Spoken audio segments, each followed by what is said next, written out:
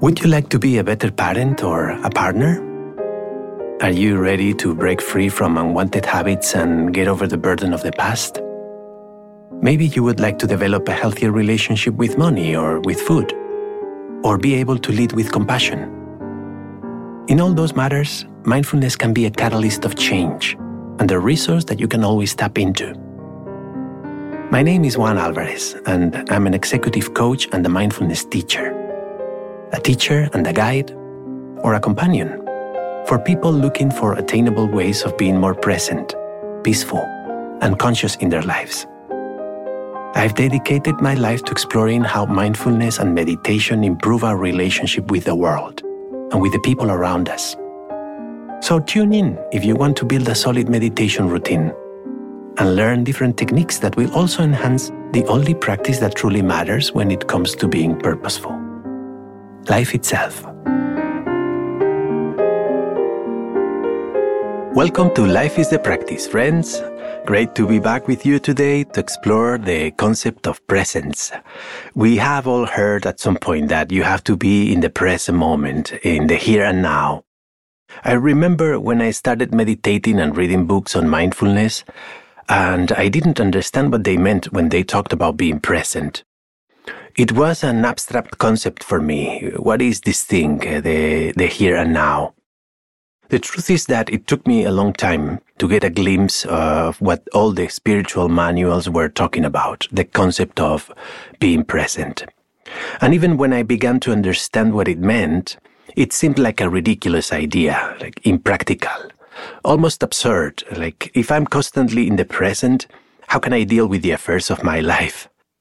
In this episode of Life is the Practice, I would like to offer some simple and concise insights into what it means to be present, why cultivating presence is important, and how to incorporate it into your practice. Let's go. Presence is one of the foundational skills we develop with the practice of mindfulness. It's not the only one, and we will talk more about the others in future episodes, but it's very important. Presence is our ability to be aware of what is happening in the present moment. Our ability to observe how life is unfolding here now. Our ability to be present depends on our ability to pay attention, since attention is our main resource for cultivating presence. Being present, then, is bringing our attention to what is happening in the present moment. Being here now and realizing it. For example, listen carefully to this sound.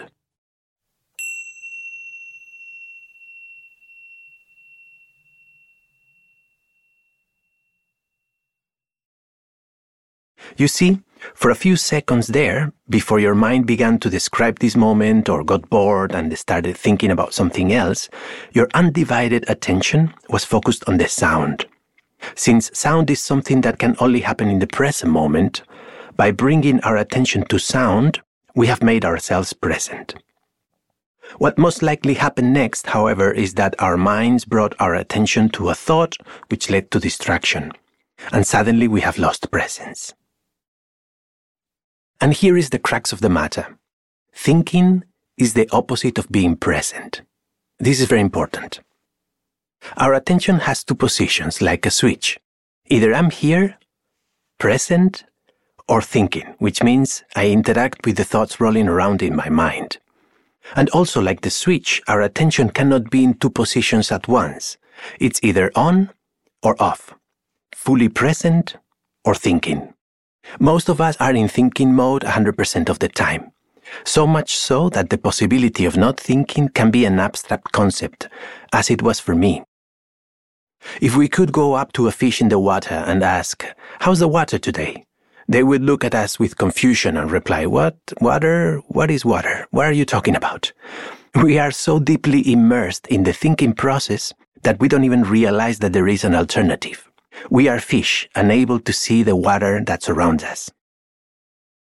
Because it has never been trained, our attention is unbridled. That leaves the mind free to take us wherever it wants. When we examine closely the control we have over our ability to pay attention, we soon understand that we have very little, perhaps because we have not practiced. Concentration is essential to becoming present. We have to take back the power over our attention. Refuse to leave it defenseless at the mercy of our minds. Developing the power of concentration can be a first step in bringing attention to the present moment. So why is it so important to be present? Well, presence separates my attention from the stream of thought in which I swim. It returns me to the position of the observer of the experience. I abandon the internal dialogue and I stop living with the constant drone of mental chatter. This ability to separate and observe our thoughts offers possibilities at all levels of our being. On a surface level, it allows us to be fully present with others and bring our full attention to what we're doing, without distractions, which elevates the quality of everything we do. Intentionality heightens any experience, whether I'm writing an email or having a conversation or cooking dinner. On an internal level, it allows us to observe our mental and emotional states and live more in our bodies. The result, well, our inner lives become more vibrant. This part is essential for our personal development, since we cannot improve what we do not see or feel. Bringing presence to our inner experience is the key to emotional management and conscious response capacity, the ability to neutralize our reactive behavior. It also allows us to become aware and let go of all thought patterns and beliefs that we were programmed with. It helps us to live intentionally. Then we find ourselves enjoying better decision-making, executing better time management, and growing as leaders, community members, parents, and friends. On a deeper level, presence allows for spiritual connection or conscious alignment, as I call it. In other words, we experience an alignment between mind, body, and essence, or spirit, that deepens our understanding of our experience and how we relate as a part of the greater ecosystem of life. One unified life. Presence is also the door that connects being with doing, essence with form. It's what makes conscious creation possible. So how do we develop presence then? The practice of meditation is the tool that helps us develop presence. Just as we go to the gym to develop flexibility, strength, and endurance, we meditate to develop mindful skills, such as concentration and present moment awareness. When we exercise our meditation muscle, we are invited to find a point of attention in the present moment to focus on, as we did with the bell a little while ago.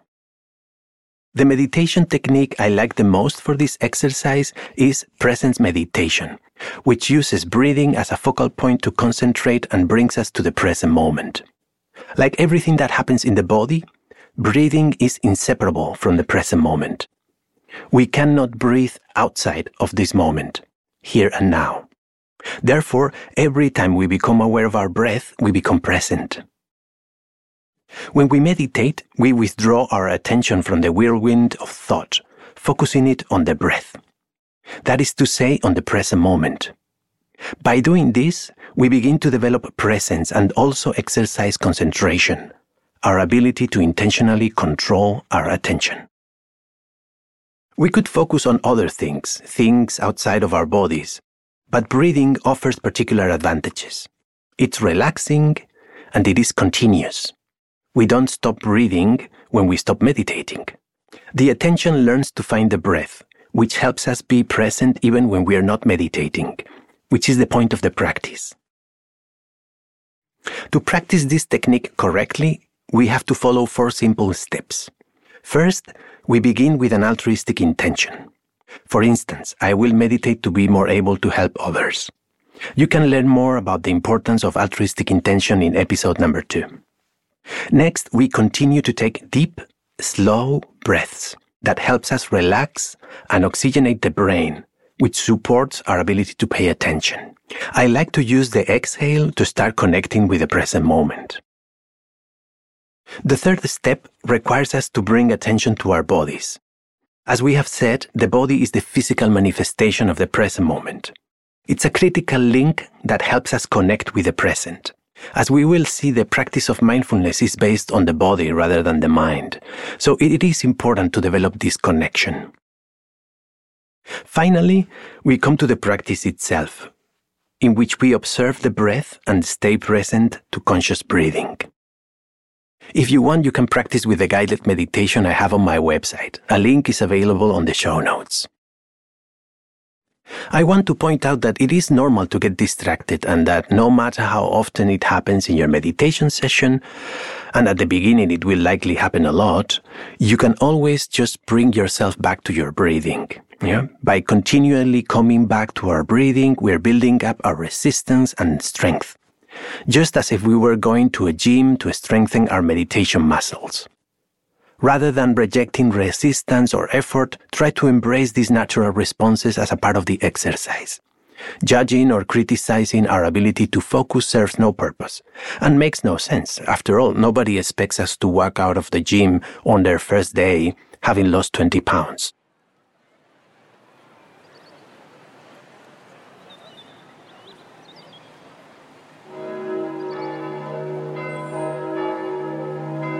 My grandmother, Albina, lived a deeply spiritual life.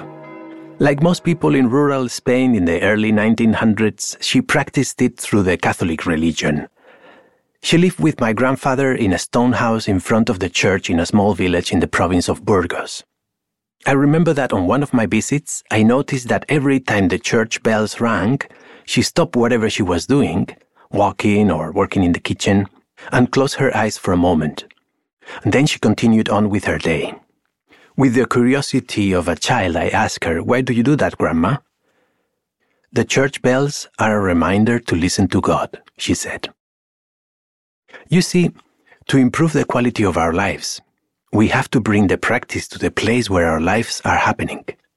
That is the present moment. We have to make of our life the practice. Practicing meditation for a few minutes each day is not enough.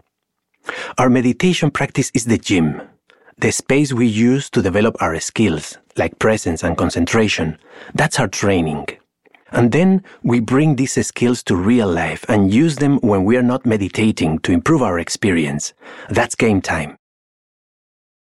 In the many moments each day when we don't have to think about anything in particular, we have an opportunity to practice active presence. It is not true that we have to be thinking all the time. Let me say that again. It is not true that we have to be thinking all the time. We have to make an effort to bring presence to every moment when we are not managing the practical aspects of life. So let's decide to move the switch of our attention to the presence position as often as we can and interrupt our compulsive thinking. When you drive, when you cook, in the shower, when you brush your teeth, when you eat, every time you caress the mezuzah when crossing the door, bring your attention to the moment. The present moment is the focal point of a mindful person. Of course, you're going to find resistance. The mind doesn't want to let go of our attention. In future episodes, we will discuss why this happens. You might worry that being present is wrong, that you will lose control of your life if you're not constantly thinking about your problems. But have no fear, it's not true. Your mind will automatically tell you that you're too busy, that you cannot afford the time to be mindful, that it is for someone else with a less stressful life or less important things to do. Your mind might try telling you that it won't make any difference and that it is stupid, that you have lived your whole life perpetually thinking and it's perfectly adequate and fine.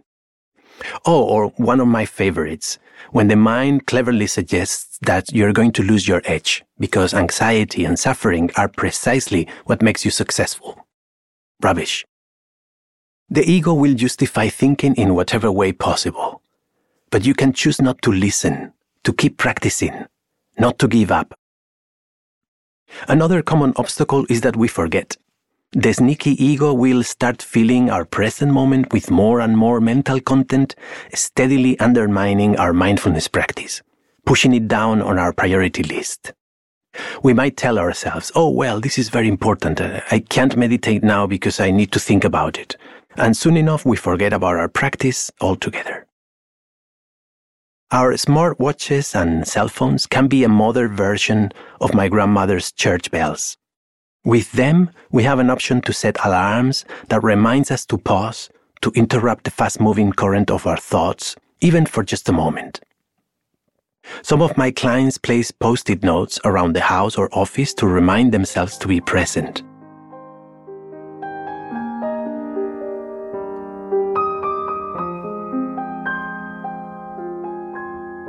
All right, friends, we have discussed a few things about the concept of presence today, and as usual, I want to invite you to focus on the practice, which is what ultimately will improve your experience. Not even listening to this podcast. We need to practice. Use the presence meditation for seated meditation. Again, links in the show notes. Practice active meditation as much as you can. Bring attention to this moment. Here, now. Regularly interrupt the thinking process and become present in your daily life. It was lovely to be present with you today, and I look forward to meeting you again in our next episode.